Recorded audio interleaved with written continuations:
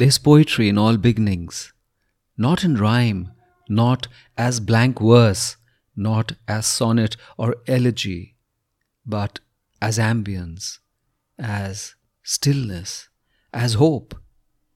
And once you soar, life itself is poetry. This is Sunil Bhandari, and you are listening to Uncut Poetry, a sense of her tenderness. I doubt if there's anybody who tends to words with such infinite tenderness.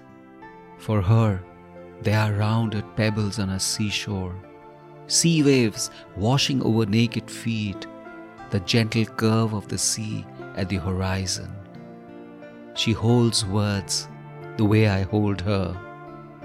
But strangely, when I think of her, it is always with a silent smile, like a truth which leaves us speechless, the way the sun slips out as a guest does when tired of a party. I sometimes feel there's too little of her in this world, someone who feels the world as a good place and sees it with forgiveness. I ask her what her greatest fear is, and she says, losing you. I tease her and ask, not losing yourself? She looks at me and says, you are there to find me. That's why I can't lose you. Then she adds, but I know something. In this life of unfinished hope, I also wish us dirt, passion, devotion. I want to burrow so deep into the entrails of life that I almost drown in its depths. And just because it can't stand me anymore, it spits me right out. I listen to her silently and know the reason I love her is because she helps me see the wonder in everything which I fear.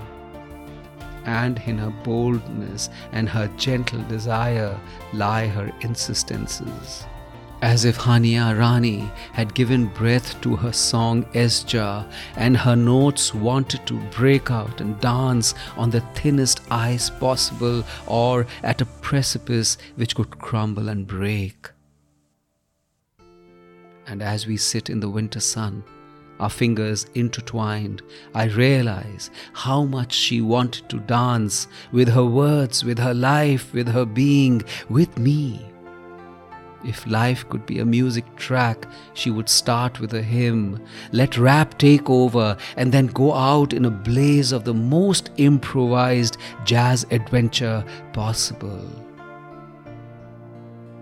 And as I hold on to her gentleness, I know her to be steel.